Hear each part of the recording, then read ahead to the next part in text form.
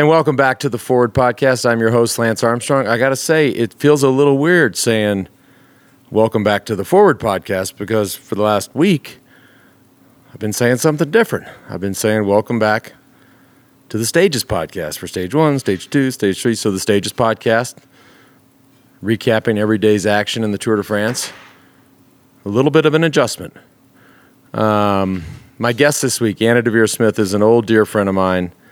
And what a force she is, what a talent she is, and the conversation that her and I have was lovely. And she does these things where she goes around and interviews people. And so a long time ago, 10 plus years ago, she interviewed me. And then she takes the interview and learns the voice, learns the tone, learns the body language, all the way down to the fact that somebody might twist a ring on their finger, learns all of that, and then takes that to Broadway, and that then becomes a series of interviews. She's a unbelievably talented lady, but more importantly, she's unbelievably intelligent and sweet and tough. It was a fun conversation. And in other news, we've been busy. Stages Podcast has been keeping us busy. This tour is, we're now a little more than a week deep, and it's been fun to dip back into the tour. It's been fun to watch the race on a daily basis and try to put myself mentally back in that place, and then form opinions about what's happening, and about what's to come. And so, for those of you who are tuning in, thank you for that, and the feedback on it and the success of it has truly humbled me and blown me away. I didn't expect any of that, so again, a big thank you for that, and thanks for coming back to the quote unquote old podcast for my good friend Deavere Smith. You guys have a great week and enjoy this conversation.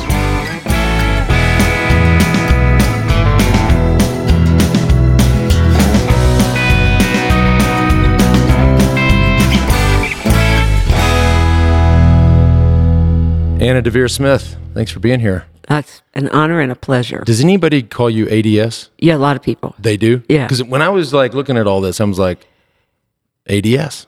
Yeah. We're going to do ADS. ADS is good. And Governor Richards used to call me Anna D.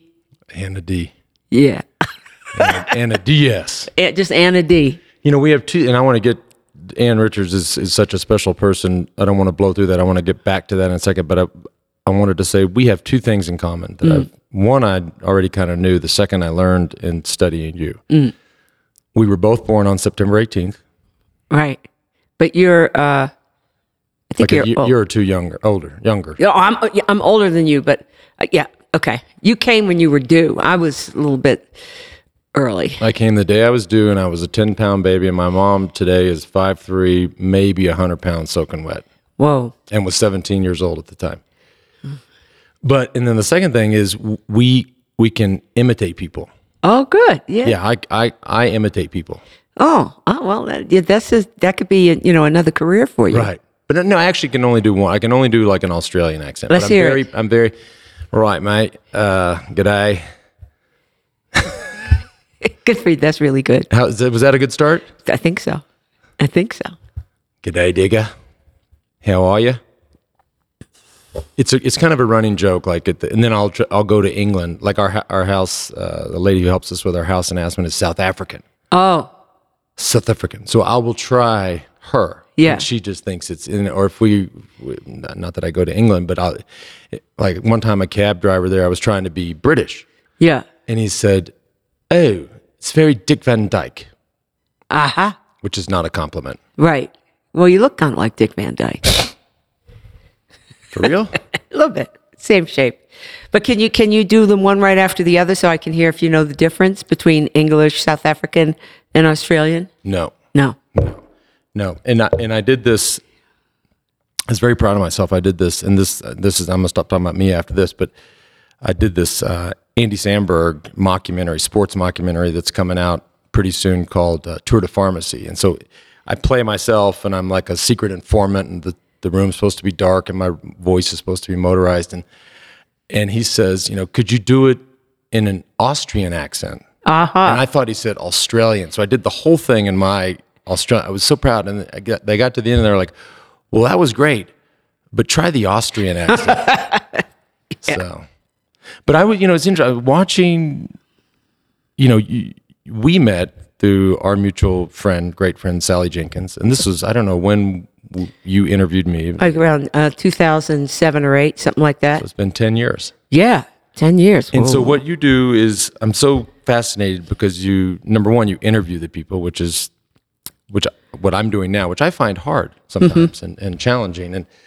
But then you take their answers and their mannerisms and their attitude and their body posture, the way they say everything, and you put it into a play. Right. Yeah. And I hadn't seen you do me until today. Uh-oh. Uh-oh. And it was just the only clip I could find on YouTube was about a 1-minute clip. And it was in Sally's. She's like, she nailed you. That's exactly the way you sit. That's the way you breathe. Well, it was very hard. We spent, so I think I played, 19 or 20 characters in that play, Let Me Down Easy, which is about healthcare, which is why I wanted to talk to you, because of course, you know how you had successfully battled cancer, and just the idea of winning, and you as a winner, and any fight to save your life is that.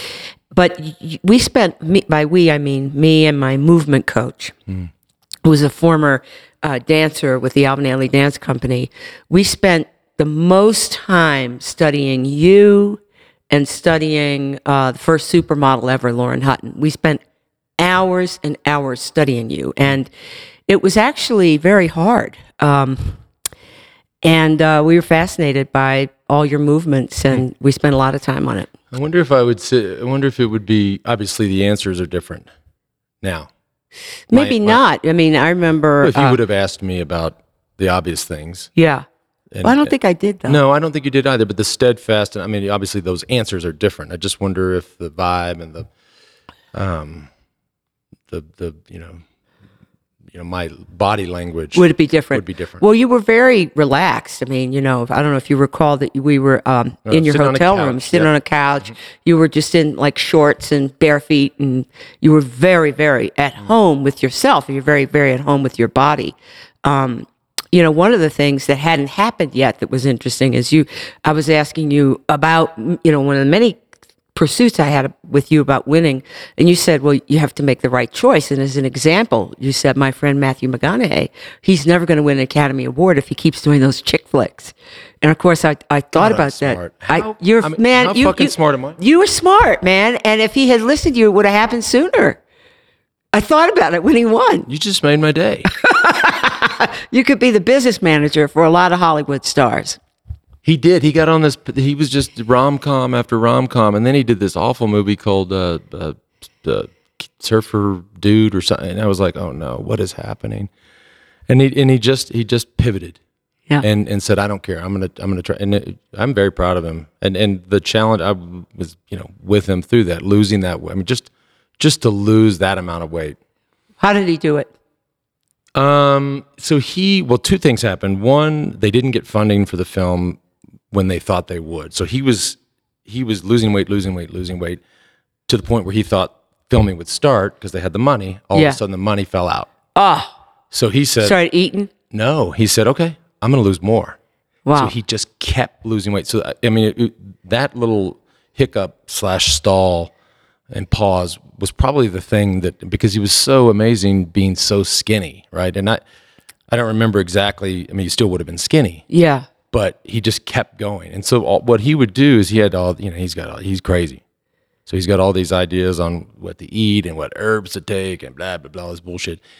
But he would go down and he did this in Austin, he would go down to the local gym and he would get on the elliptical. Right. He'd go like Rocky style. He'd go in with like nasty old, hoodie and everything, warm up, sweatpants, the whole thing, and just for 2 hours, not stop, and just, he said, I mean, it'd literally be a pool of sweat blowing. Like if you're like on the elliptical next to McConaughey, you're thinking, this guy's.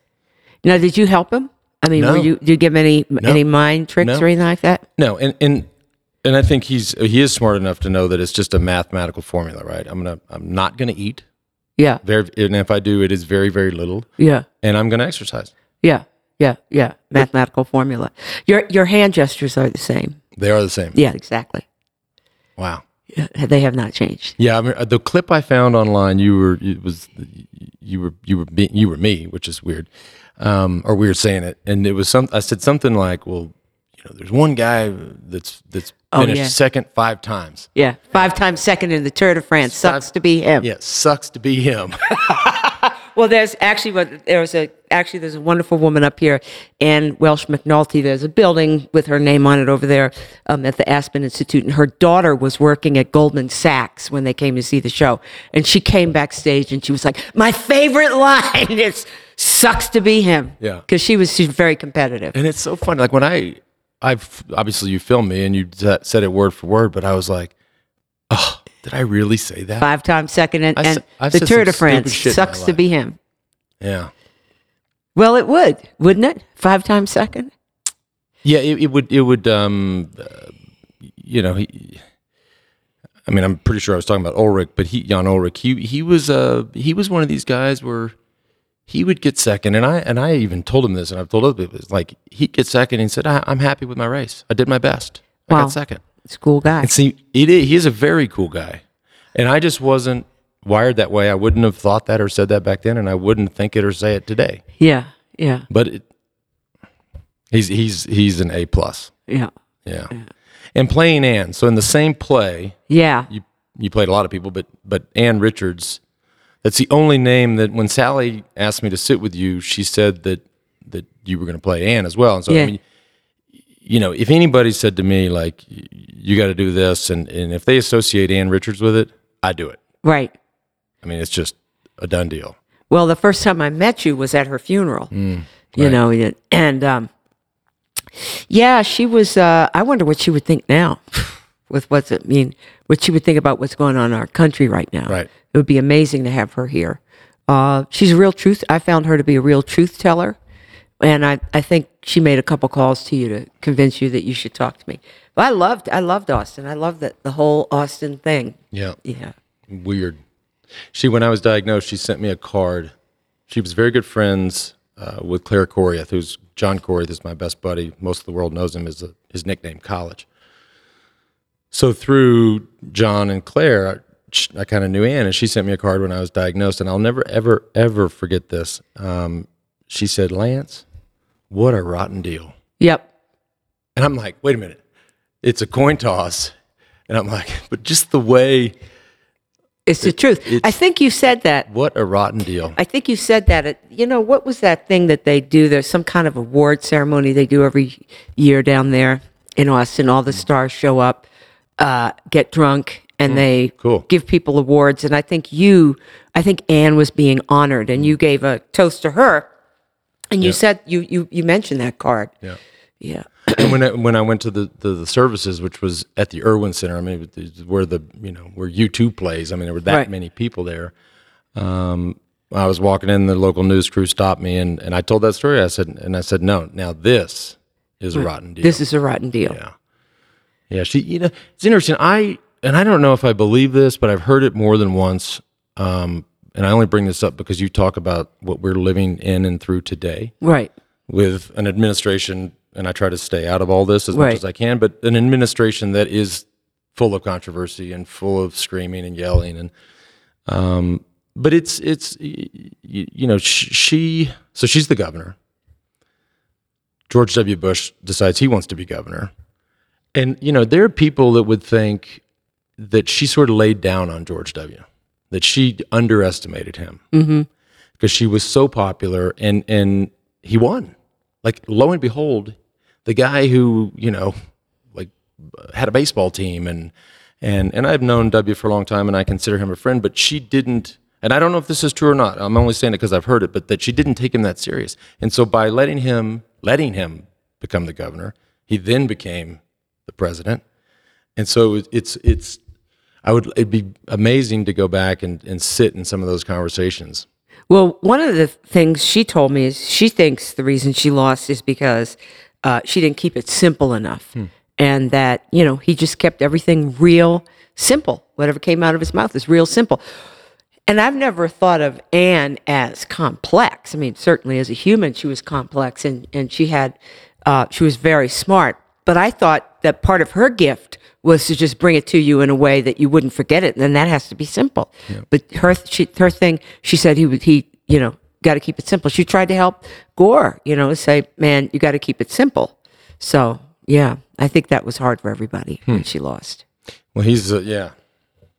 But in your position, your public has always been very diverse. So I'm sure that George W. Bush was just as enamored of you as Ann Richard was. So you have to kind of show up for whoever is governor kind of thing? Yeah. Well, I guess I did meet him when he was governor, but I met him more times when he was president. But we just had these natural connections. We were both from Texas. He loved to ride bikes. He started out as a runner, got hurt, so he found mountain biking, and so he would he'd want to go ride bikes, and so he while you can or cannot totally agree with certain people's decisions and policies, I always looked at it like, okay, it is the president.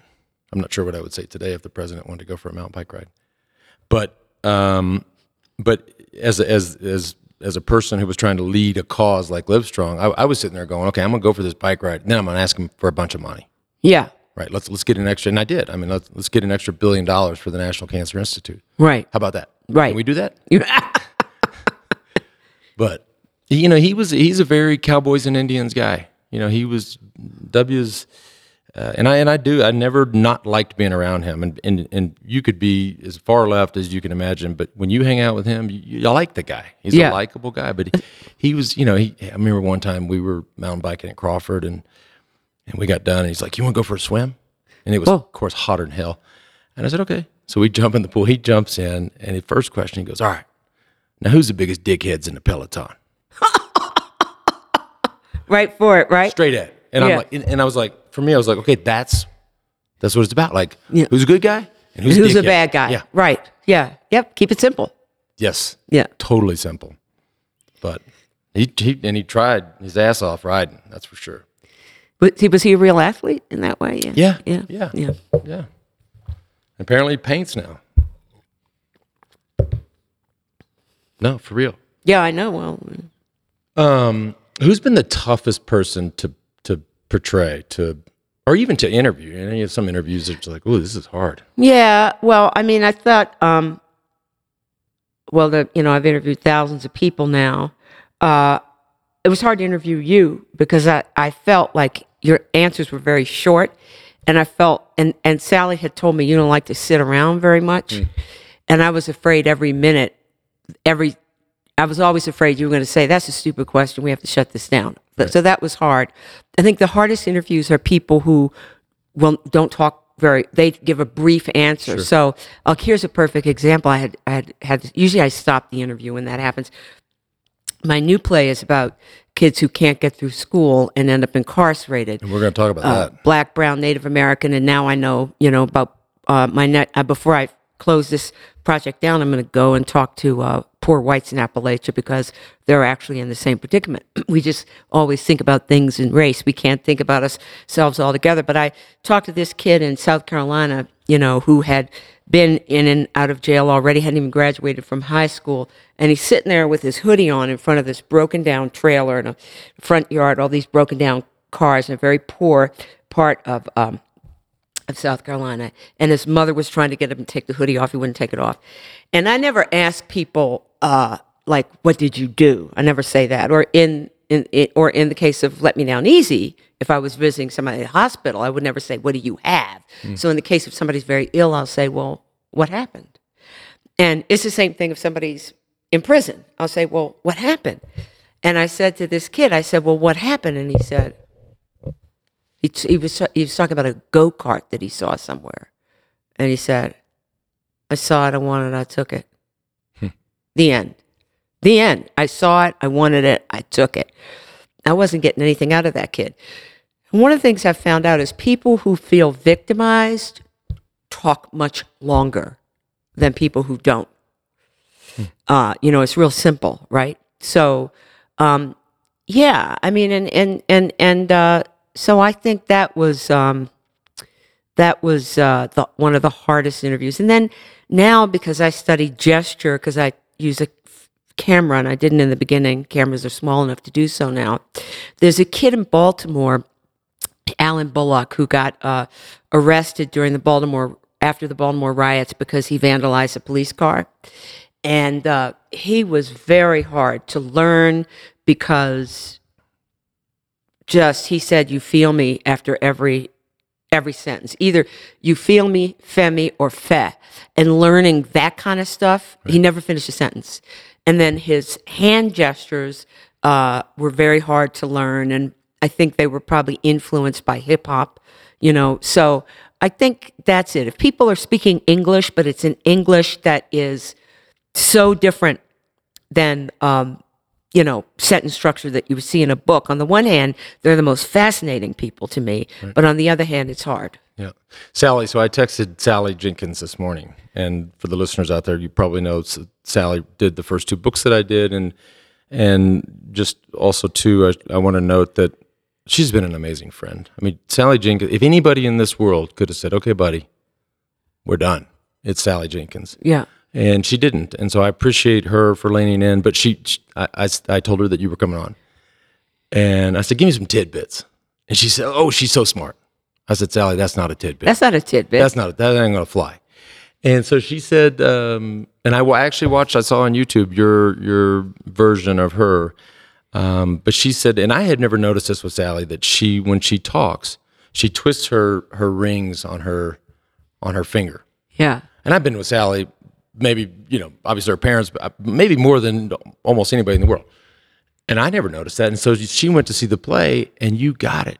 Not only do you have the intonation and the voice, but just down to like twisting your rings. Yeah.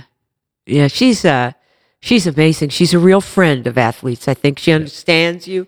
She calls all of you that are so incredible. She says you're physical geniuses. She says that the Greeks would have ground up rhinoceros skins and eaten it if they thought it was going to make them perform better. She really gets it. And, she's also a world-class sports journalist that a lot of people admire. She's a great writer. Yeah. No, she's and she's tough. Like I'm just, her relationship with me opened her up to a lot of criticism. Oh, it did. Uh-huh. Yeah. And it's this day and age, and even 4 or 5 years ago, it was still easy with social media, and people were just they came at her with both barrels. Wow, what'd you say to her when you realized they were doing that? We were talking a lot because she did 2 books with me, or we did 2 books together. And I thought, well, maybe we need to write sort of the definitive book. Ooh. And the opinions on that are all over the place. There are a lot of people. First of all, her editors at the Post, I don't think, are big fans of that idea. Right. Their idea, their answer would be, he definitely needs to write a book, but you don't need to write it. Okay. But that might have been 5 years ago. I don't know where that sits today. So we were kind of kicking this idea around. Wow. But and I think for me, because I've been working on this, trying to write another book, and I'm a little blocked. And she's so special, and it was so easy with her. Yeah. That it's just it's not, and it's not that the content is harder now. The content's easier now. Right. It's just the process isn't the same, but that's a real testament to her. Right. And the way we went about it was just. Well, I know she understood certain basic things about you, that you weren't going to sit still, So y'all did it kind of doing errands and things, as I recall. Right. Well, she wanted to, like any person writing a book or doing an interview, come sit down, turn on the recorder and say, okay, I got 20 questions and let's get after it. Yeah. We did that for about 10 minutes. I said, this is not going to work. Like, we need to. So we just started hanging. Yeah. Why traveling, shopping, right. Whatever, dinners, you know. Yeah. Wild. But I don't know. I mean, I and I didn't talk to her in months until I texted her this morning about you. She's sweet. I watched this. You just bring up race versus class. Yeah. One of the things I saw online was you on Bill Maher, which wasn't recent. It was probably 5 years ago, maybe. With Jimmy Kimmel was on there. Oh, yeah. Yeah, that was a long time ago. It was a while ago, and, Wow. and I'm kind of a fan of his show, although I don't always love it, but I'm a fan. But this issue of race, and you just brought it up, you just walked right to it, race versus class. Right. And it came up, I forget the gentleman that was sitting to your right, brought it up as well, because it is an issue. Obviously, race is a huge issue. Right. But you just said it, that class is also an issue. Right. You could be a white kid in West Virginia or wherever, and that pipeline from getting out, stopping or not going to school after the 5th grade to prison is the same. Right. It's exactly the White, same. black, green. Yeah, and I don't know why we can't. It just is I don't even really like to use the word racism, but I guess at a certain point you have to just look at it and go, well, why wouldn't it be in our interest, for everybody who's getting a bum deal and finds that it's very hard to lift themselves up out of everything that poverty means now, and generations of it. Few generations, this notion of the American dream has been dead. And so if you're living in an environment that's bad for your health, bad for you emotionally, if there's a lot of violence, if you're had suffered some kind of psychological trauma and so have your parents, why wouldn't everybody get together and say, well, hey, you know what? We need better schools. We need schools that are going to be more like community centers to really be a real big intervention in this thing that's killing people. One of the things that is fascinating to me, I had a chance when I was performing in Austin to work out in the mornings with the strength coaches for the UT Austin basketball team. And, I had to do it early because that was the only time they could see me. I'm sorry, this is under Rick Barnes, the old coach, or the new coach? I don't know. How many years ago? 2009. Right, so under Rick Barnes. So Yes. Todd Wright was one of the strength guys and all his guys. Yeah. Amazing guys. And amazing guys. And I would go in there and in the morning at 6 o'clock, and there would be other coaches in there, like watching some video about nutrition, about whatever, like to constantly be ready for whatever they could bring these young athletes to do better. And this one guy is called Dexter, walked through one day, and my coach said to me, my trainer said to me, that's Dexter. He said, when Dexter got here, he weighed 400 pounds, and we got the weight off of him and blah, blah, blah. And you think about it, it's like, how would you even know that somebody who weighed 400 pounds was an athlete? And I know Jody Conrad, and and if this pursuit of talent, how far they'll go and get it and train it. Imagine if we would put that for a broader reach of talent, looking for a mathematician or looking for whatever, but if you can get Dexter, that he's an athlete and he's 400 pounds, we just aren't using our human capability to turn what poverty is doing to anybody who happens to be in its grips. For some reason in this country, we're not interested in turning that around. I think it's heartbreaking. So to me, the reason to stretch beyond, and in my case, African-American woman, to stretch beyond my race to whoever is caught in that clutch is important because it helps me understand it better. So, for this particular play, Notes from the Field, luckily I was able to get the judge of a Indian tribe to let me hang around with them. They didn't, that my attempt to get at Native Americans before has always been, you don't belong here, bye. So that was a gift that I got to be around this tribe and see what happened to them and how that's affecting them to this day and how hard it is for them to get up out of the what I would call the clutch of poverty. Yeah. No, that's they I don't think anybody thinks they got a good deal. Oh. It's a bad deal. Bad deal. That's a rotten deal there. I mean, that's a rotten deal. Yeah. Yeah. But I mean, here you're a guy, born to a single mother, and it came out okay for you. But you have some sense of how it could have gone. Yeah, and I don't know where you've been the last 5 years, but it's not perfect. Yeah, yeah. But it yeah. Having said that, I can't complain. Yeah. I mean, it's been a well, you know what? It has been okay, and I now what am I saying? I mean, it is absolutely okay. But do you think it would have its origins? I mean, you know, when I'm referring to you and your mother as a single mom, 17 years old, right? These cards are stacked against that woman and against that child. Yeah.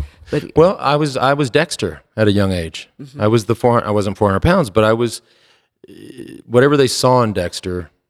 People saw, whether it's coaches or sponsors or supporters, they saw in me. Right. So at the age of 13, which is pretty young, yeah, you know, Mom had some help, and she had help from sports. Right. And so I don't know Dexter's exact situation, but if they think you have sports talent, they will help you. They go. Yeah. But we just don't have enough of a range of what talent is. I mean, when's the last time you heard somebody say, as like in this here where we are, Aspen, you know, all these very rich people, right?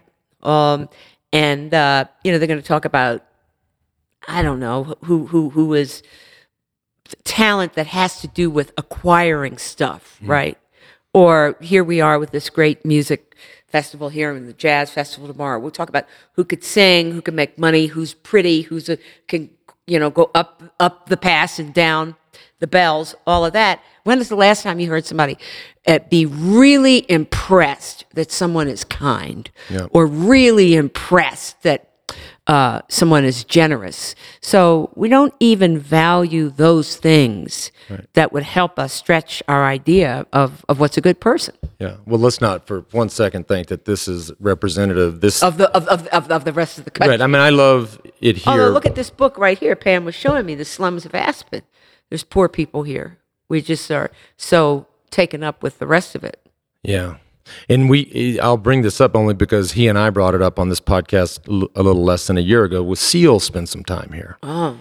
And we talked about it, so I think I feel safe saying this. You're an African American lady. He's obviously British. You know, I guess you can't say African American, whatever. He's a black man. And I was out riding, and I see this guy on the path coming at me, and I said, "Wow, look at this big black guy." And he's just laughing. He's like, "'Cause you never see any black guys here." Yeah. And I was like, I got closer, and I was like, "Oh my God, that's Seal." Wow. Yeah. And I was like, and then the wheels started turning, like, I got to get Seal on the podcast. Wow. And he came on. We had a crazy talk for 2 hours. But he was sort of laughing about it. Yeah.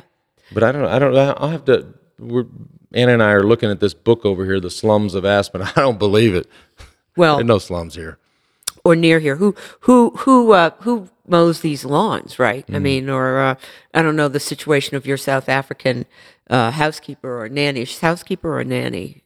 Well, we're only here part of the time, so she's a house manager, I think she would say. Yeah, but she has people that work for her who would help you clean the house or who would mow your yard, and those are Hispanic people. Those are Mexicans. Or if we go down valley, I mean, I don't know what we would see, depending. But so somewhere around this big palace, this palatial place, we could call it, this place on the hill, there have to be people who support it. So, well, just not to cut you off, but I will say, and my closest friend here is our sheriff. His name is Joe DeSalvo. He's the sheriff of Pitkin County.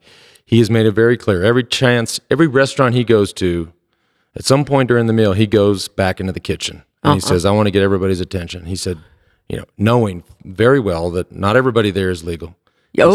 He says nobody is leaving. Wow.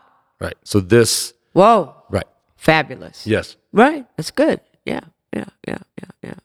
Well, I don't know. We could go, if you're ever on the East Coast, let's go up to, we'll go to Martha's Vineyard. That's where the black people who have dough, they have the own. That's where Obama was hanging. They hang. That's where he hung out. Vernon Jordan would hang out with Clinton there. So it's there are pockets. Oh, to be a fly on the wall. Oh my God, Vernon Jordan and Clinton. Yeah. Whew. Yeah. How was that roll? Well, I think they were pretty tight. What was I going to say? I read here, this is a quote. I don't know if this guy's anybody, but he wrote this article about you in the New York Times. This fellow's name is Ben Brantley. Uh-huh. And Ben Brantley said, "That's what makes Mrs. Smith so invaluable. She creates a dialogue out of monologues amongst souls who, in real life, might never have the occasion to speak to one another." Yeah. Well, and even if they did have the occasion to, some of them wouldn't want to. Fair enough, but that's a play that my earlier work was more like that, and that's a play I would like to write now, is people who would not be wanting to talk to each other, and put them side by side in my monologues. So, yeah, why not? Yeah, that's the idea. My grandfather, when I was a girl, had said that if you say a word often enough, it becomes you. If you say a word often enough, it becomes you. And so I've been trying to become America since like the early 1980s, and in a specific response to having grown up in a segregated town. Baltimore was de facto segregation. Wasn't the law, but that's how people lived. And I just didn't like the idea. Not only did I not like the idea of like, oh, you can't go there, but it was also this idea that I the only place that I can really learn and experience my own love, fear, rage is within the people who are like me. So it seemed to me that was like not as a full human experience. And so I've been pursuing really that which is not me. And when I say, and so in Let Me Down Easy, there's a rodeo bull rider who I hung out with, came very close to. I mean, I'm sure he's a Trump supporter for sure. I'm sure he wants everyone wants a wall everywhere. And me and Brent became very close. And even to study you, that's why me and Michael Leon Thomas, my coach, my movement coach, we spent so much time studying you because, I mean, you're very, very different from me. So that's my pursuit. And by the way, I thought that's what acting was supposed to be about. Right. Not just using the frame of another person as an expression of yourself. So that's really what I've been trying to do, is close that gap that I grew up with, which allowed me to believe that I was a stranger in my own city to somebody else. I didn't like that feeling. Yeah. Did you always want to be an actor? No, I wanted to be a couple different things. I wanted to be a psychiatrist. My mother felt... What you do is you're already a psychiatrist. She said I was... You're breaking it down. She said I was too sensitive to be one, so I couldn't do that. Huh. And then I wanted to be a linguist, but when I got to college... that's when the world was falling apart. Martin Luther King was killed my freshman year and stuff. So I was one of those people who just like wasn't going to class. I was trying to change everything. So I to be a linguist that's a very serious pursuit. It's almost like mathematics. So I ended up becoming an actor really by kind of a fluke. It really wasn't what I was intending to do. But it's not a bad profession. No, especially when you do it like you do. Let's talk about Columbia, South Carolina. Yeah. I know you've spent a lot of time on that, and on your website, I watched most of the videos on here, but the Bree Newsome interview was, like, I'm in love with that girl. Oh, everybody is, yeah. She's amazing. Yeah, so for the listeners, Dylan Roof comes into, I mean, the way, and I'm like embarrassed to admit this, like, these things, these stories, these tragedies, I can't, like, it's too sad for me to really, if it's on the cover of the New York Times, I just can't read all that. Yeah.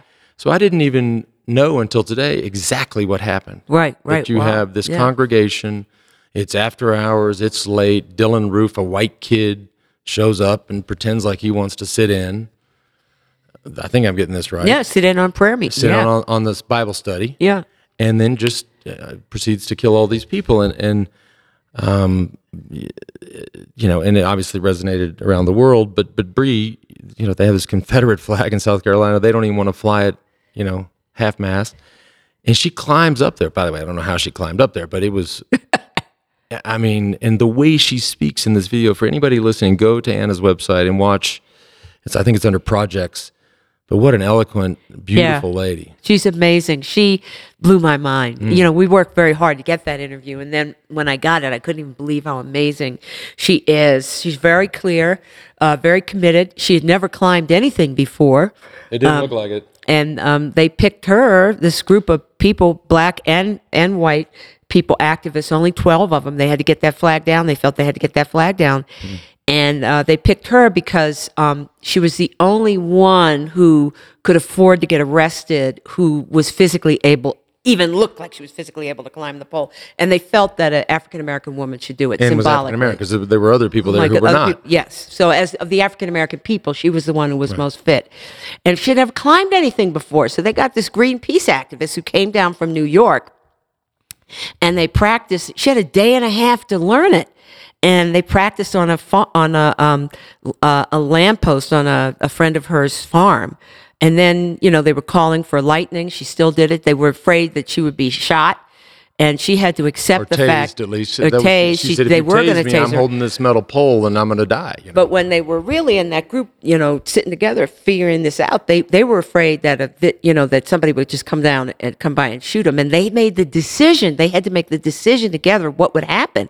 And, they decided that, everybody else would scatter.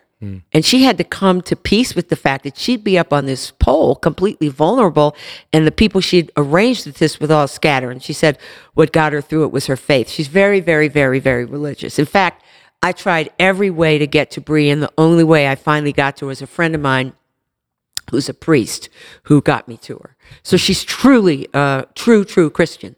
And she believed that God had wanted her to do it. And that's what got her up that pole, plus her adrenaline. You know something about adrenaline. Yeah. Yeah, no, I mean, she looked like she'd done that, a couple hundred times. I know I wouldn't get up there. I don't care what was going on. I hate heights. Oh, you do? Oh, yeah, but it didn't matter. I mean, just again for the listener, it's 2 minutes. The clip on your site is 2 minutes, and you'll just love her. Heroic. Yeah, heroic. What about Obama? Have you interviewed him? No, I wanted to. Yeah, I bet. I couldn't get it. I wanted to interview him for the healthcare play because that play hit New York right when his plan was coming through. He was very aware of this play about the kids who couldn't, knows from the field the kids get incarcerated. But I didn't get him. I suppose it's never too late. It's never too late. Not. Yeah. I mean, if you would still do that. Yeah. Yeah. So I should pursue. I forgot about that desire. I'm gonna. Well, I'm glad you came on the show so I could remind you. You could remind me. I did talk to Jimmy Carter and to George Bush Sr. and to Clinton. So I got 3 of them, and I should try to get Obama. I saw. I just kind of read the paper and watched. Our browse the internet on news, but I saw this somebody, of course everybody films everything now, right? Whether you're the doctor that got dragged out of the airplane and sued, but they film everybody's got their phone rolling, right? Yeah. So this is about 2 weeks ago. Jimmy Carter was flying somewhere. I don't know where he's flying. Did y'all see this? Yeah, so he's in Homeboy is flying commercial, which I just figured all former presidents fly private. Yeah, me too. So he's walking down, and not only commercial, he's walking like to the back of the plane. Right. So say it's maybe Delta because he's living in Atlanta. He shakes every person's hand. Amazing. And so the person you're just watching him. He goes person by person. I don't know if maybe the first 2 people wanted a handshake, and then the third person said, "Well, I better get a handshake." He shakes every person's hand as he walks back. Whoa, I gotta check that out. He's got a little bolo tie on. And wow. Yeah. Amazing. Yeah. You can. How old? He must be 90 now. Is he 90? Well, like that. I don't know how old he is, but he looks old. But here's a guy who's, his cancer diagnosis was bad. I mean, BAD bad. Yeah. And he didn't look like he looks old. Yeah. But he didn't look sick. Huh. Cool. Huh? He's 92. Higgs tells us 92 years old. Shit, sign me up right now. Sign me up right now too. And then Senior. I think Senior is I love how these guys all now, they get out. They came, they run against each other, they hate each other, say mean things about each other, and then they get out and, Clinton and Senior are like, skydiving together, whatever. They're all buddies. And then, Obama and W were hanging out and Michelle's there. It's like, whoa, wait. But that's what it should be. I mean, it's really, you're passing a baton on whether you agree with each other. I do believe that people who are that's crazy not happening enough. With this one. No, it's obviously not. I think that people who are crazy enough to run for president of the United States have to have a lot of things, but I believe they do have to have a pretty profound love of the country. And who would want that job right now? Yeah. Who would want it?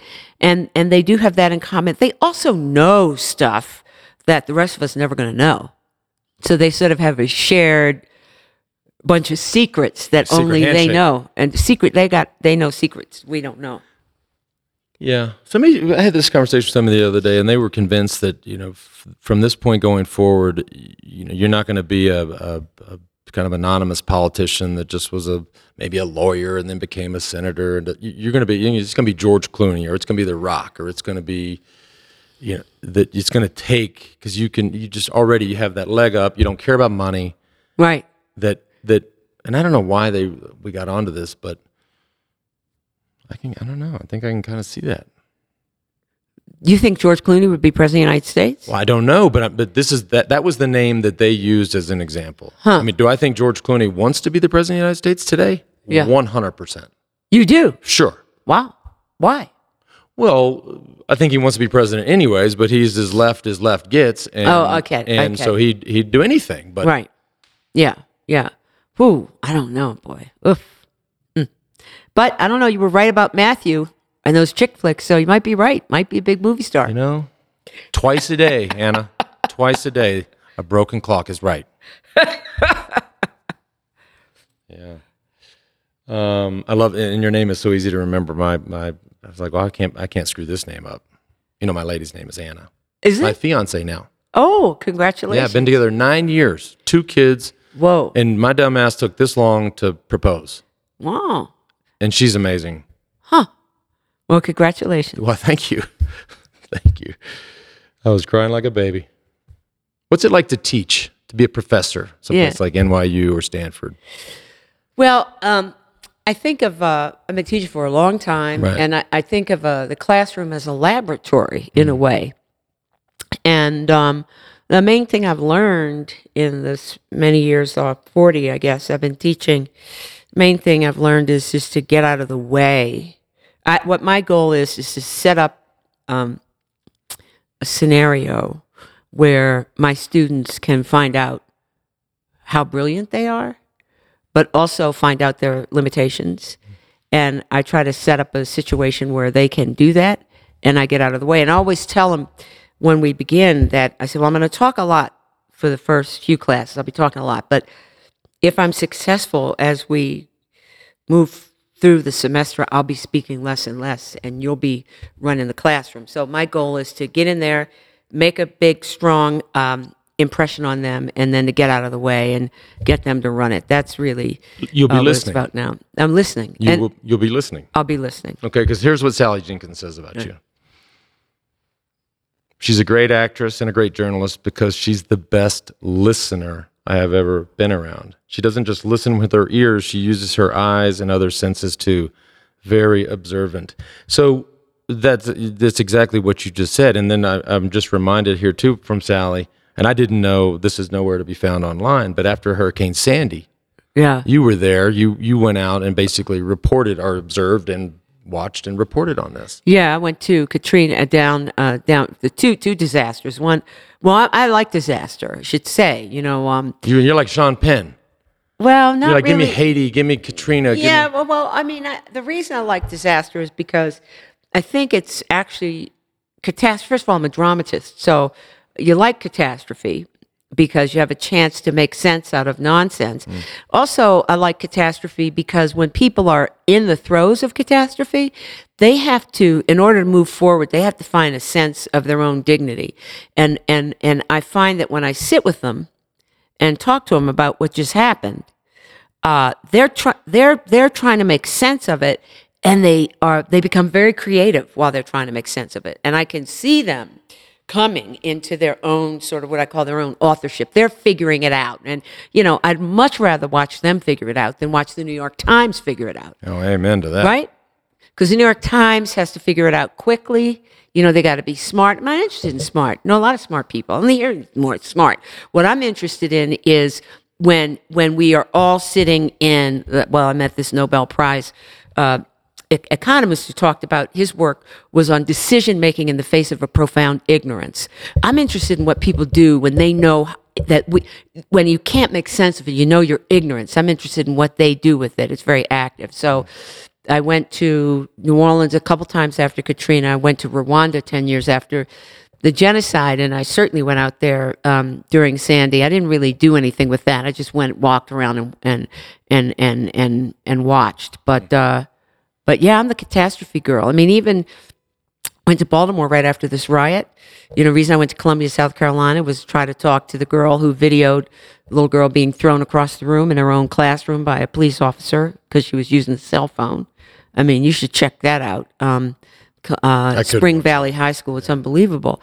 So that's my thing is, and maybe too that when things fall apart, there is a sort of maybe ego goes aside. People are a little bit less self-conscious.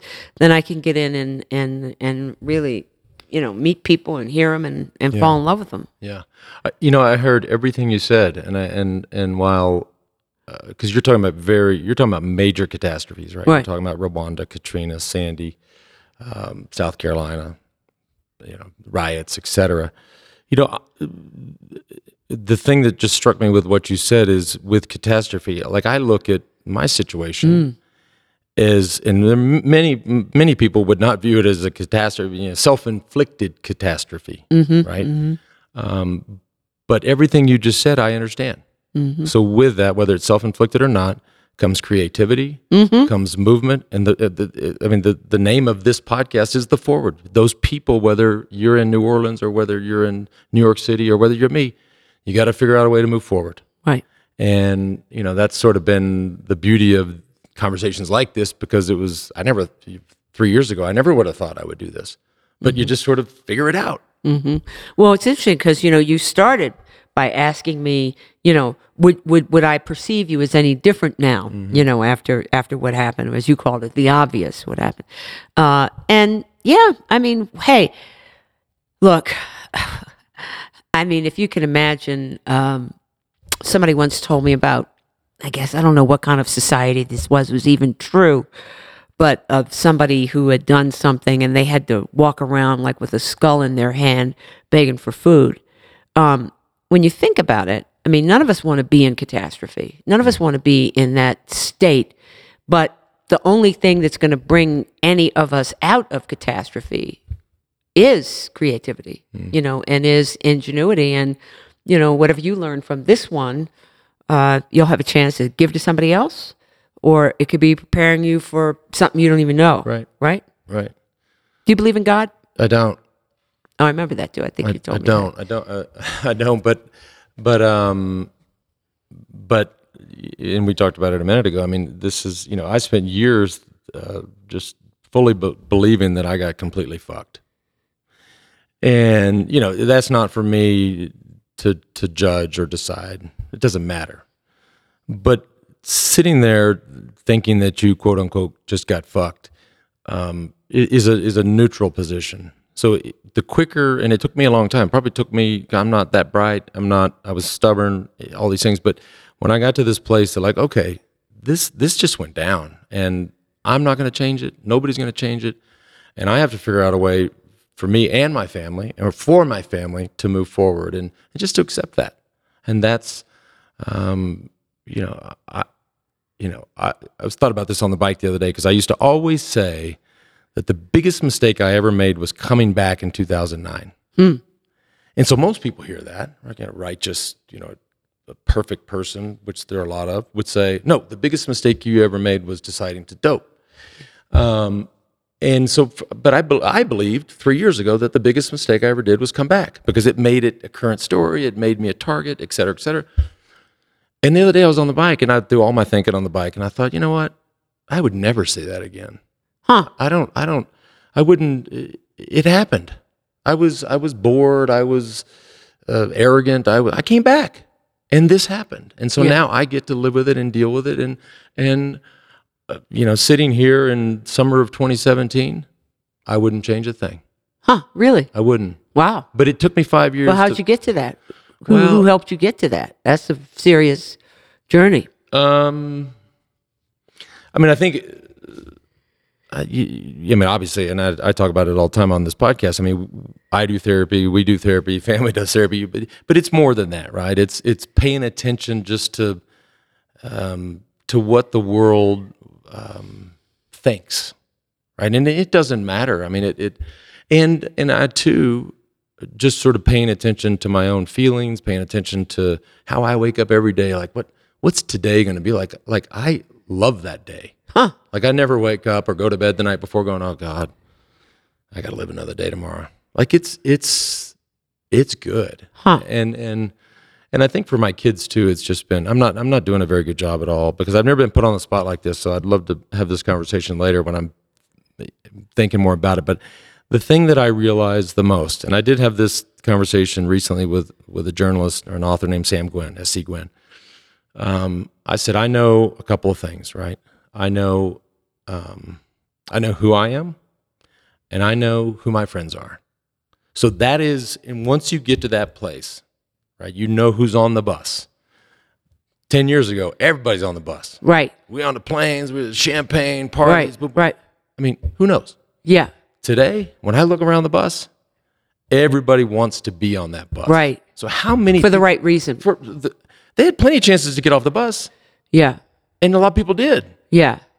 But then, and that's kind of a bummer. But then a lot of people that you didn't expect say, hey, yo, let me on the bus. They get on the bus. Right. And so at this point, I look around, I know exactly who's with me. So that's a powerful, to me, that puts you in a position, in a very powerful position. Right. Powerful. Yeah. Yeah, that's powerful. Yeah, but I wonder if you, there's still a process to get to that. Sure. You're not religious, but you make me think of a monk I know in outside of Boston. Never been compared to a monk, that's for sure. Well, his name is Curtis Olmquist. And I went on a retreat at his monastery, and he talked about it every single morning. He gets up in the morning and he says to himself, these are the conditions. And I just love that as a kind of a discipline. It's like, these are the conditions that I'm in. I couldn't think of a monk having conditions other than I'm in this monastery. But yeah, these are the conditions. And then what? It takes a lot of clarity to get there. If you got there, I'd like some of that juju that you have. Yeah. Some of that. And I think I've shared this on this podcast, and I'm just going to use one example, and this may not be the only reason, but it was a big reason. Because I know that when the truth of my sporting history came out, there were a lot of people that were betrayed. Yeah. And pissed and mad and angry and everything. Right. And bitter. But this was about 6 months ago. I had coffee with a girl who worked at my foundation for a long time. And she wasn't a fangirl. She wasn't working there because she loved cycling or yellow jerseys or any of that shit. She was working there because she cared about cancer, cared about fighting cancer. That's all she cared about. And she told me, her name was Melissa Cilio. She told me that the biggest feeling she felt when the truth came out was that she felt complicit. And so complicit is a very different word than betrayed. And when I heard that, it literally changed my life. Because I got betrayed. I mean, I'll be walking that walk with betrayed people forever. But when you work for an organization and you support a guy and you say exactly what he says, you feel, and even the betrayed people, just the fans, they could be in Raleigh, Durham, or they could be in Oakland. If they had my back for 15 years, the word complicit, it hit me like a rock. Well, but I think that of complicit as you have to be in full consciousness to be complicit of what you're doing. And maybe the people who say they're betrayed because they don't feel they knew what was really going on. Right. I mean, help me with that. What do you... Well, I think the feeling of being complicit comes from the fact that you work for an organization that I started, that the smoke is getting bigger and more and greater, and they were starting to get questions. Their friends were like, "What's the deal? Is this true?" And so then, Melissa would go to the head of HR and say, "God, what do we say?" And the head of HR would say exactly what he says. Ooh. Never failed a drug test, most tested athlete, and all this bullshit, blah, blah, blah, right? And so they did it. They used my lines to defend the organization, to defend me, And so once Judgment Day comes down, I think that's where the feeling of being complicit comes from. But for whatever, I mean, it just really it hit me hard. Well, it's interesting because when I think of this, taking a side view, this particular political situation we're in right now, what worries me about us and, all the people who have been saying since day one, I can't believe it. How could this man be our president? What worries me is that when we look back on it in history, we will have been complicit with whatever is going wrong. Of course. And for some reason, it's sort of like when people, it's been a movement recently, it's probably going on even today as we speak, of kids wanting to take the names of slave owners off of the buildings in college campuses. Sure. Very, all over all Austin. over the place. Yeah. And my thing is like, okay, I think the name should stay because it's history. Build another building that tells another truth. But then I say, but wait a minute. Let's think about what are we doing right now? Because all those people who owned slaves or who were complicit in any way with slavery, they didn't think they were bad people. They didn't think they looked like the movies now make them look. So what are we doing right now? And I think that's what the discipline has to be, is what are we doing right now? Or, what do we, or we could say that with your story, we have an opportunity to either be passive observers and go, Lance Armstrong. Or we get to take it as a cautionary tale for ourselves and to examine ourselves. And I don't know how many people are willing to look in the mirror, So that's tough to do. That's tough for people to do. It's tough for us to do. But, I know I never did that. Well, until my statue came down. Right. But it could be a cautionary bell. I mean, just today I was out at the monastery. There's a monastery near here. I ride my bike up there all the time. Beautiful. And they can't talk, right? Yeah, they can talk. Oh, they get to talk. Okay. Yeah. He Thank talks goodness. a lot. Oh. So I went up there to take a friend of mine who's here, Lisa Fisher, who's singing in the jazz festival. She sang for years with the Rolling Stones. Gimme Shelter is very, very famous for that. Tina Turner and all this stuff. And when we were up at the monastery talking to Brother Aaron, who I visit whenever I can, talking about the difference between entertainment and a messenger. And I think that any of us who are in the public eye, and to whatever degree, we're either going to be in a position where people just look at us and they are passive observers, or they are going to see a message in it and they're going to bear witness to that message and then go do something. And that's what y'all talked about today. We talked about that, a lot of other things, but it was really interesting to me to think of the difference between entertainment and being there in the face of whatever. And we all should be entertained. But you never know when somebody's bringing a message, and then you become a witness. Yeah. Yep. Lots of lessons out there. I think I just want to say this because you did interview me, and I just want to clear it up. When you interview, and Sally called, Ann Richards called, I didn't know what you were doing. I was like, what do you mean she's going to and then play me? Like, I just didn't get it. Or maybe I just didn't even really care to get it. So if I was short, I'm sorry. But I didn't understand. I was like, wait, this lady is going to go play me and talk like me and sit like me. What? Who wants to watch that? I didn't get it. Well, it was kind of like a portrait. I think of it as like taking your picture. No, I get it now. It's a portrait. But at the time, just telling you, at the time, I didn't get it. Yeah, but were you a long answer kind of guy anyway? I'm looking around. Can I get some help in the room? I don't know. Am I? I don't know. It depends. It depends on the subject. Have you ever shut an interview down and said, "This is a stupid question"? That's what I was afraid you were going to do. Yeah. But listen, if Sally Jenkins and Ann Richards asked me to go do it, then I never would have shut it down. You could have said anything. Yeah. The last thing before I let you go, and you don't want to sit in this beautiful town and talk to me for any longer than you have to, but One of the clips that I did see, and I loved this, is you. So this must have been after Freddie Gray, was killed or died in your hometown. Yeah. And the pastor Jamal Harrison Bryant gives the eulogy. Yeah.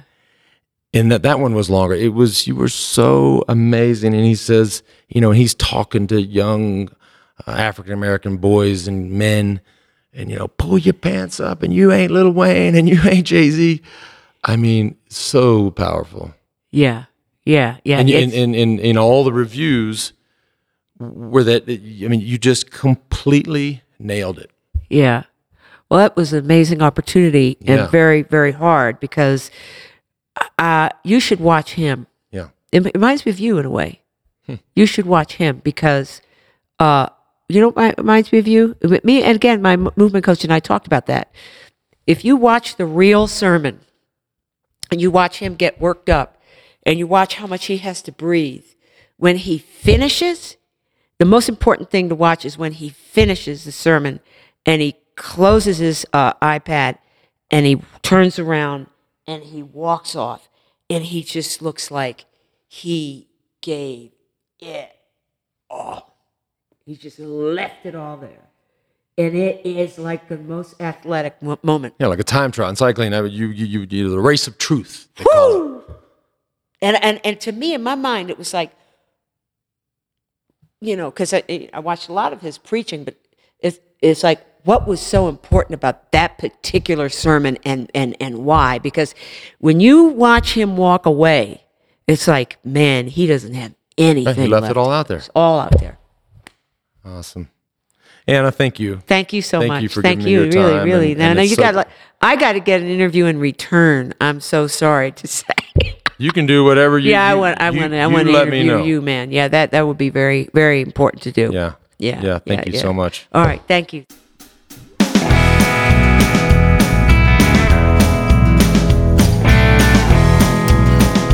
Thanks for tuning in to the Forward Podcast. Like I said at the top of the show, if you have anything you want to say, if you have a suggestion, please, God knows I need suggestions, or questions or concerns or criticisms or whatever, let me know. Send me an email. Send it to theforwardpodcast@wedosport.com. I know it's long. I know it's a little confusing. theforwardpodcast@wedo, WEDU, sport, singular.com. theforwardpodcast@wedosport.com.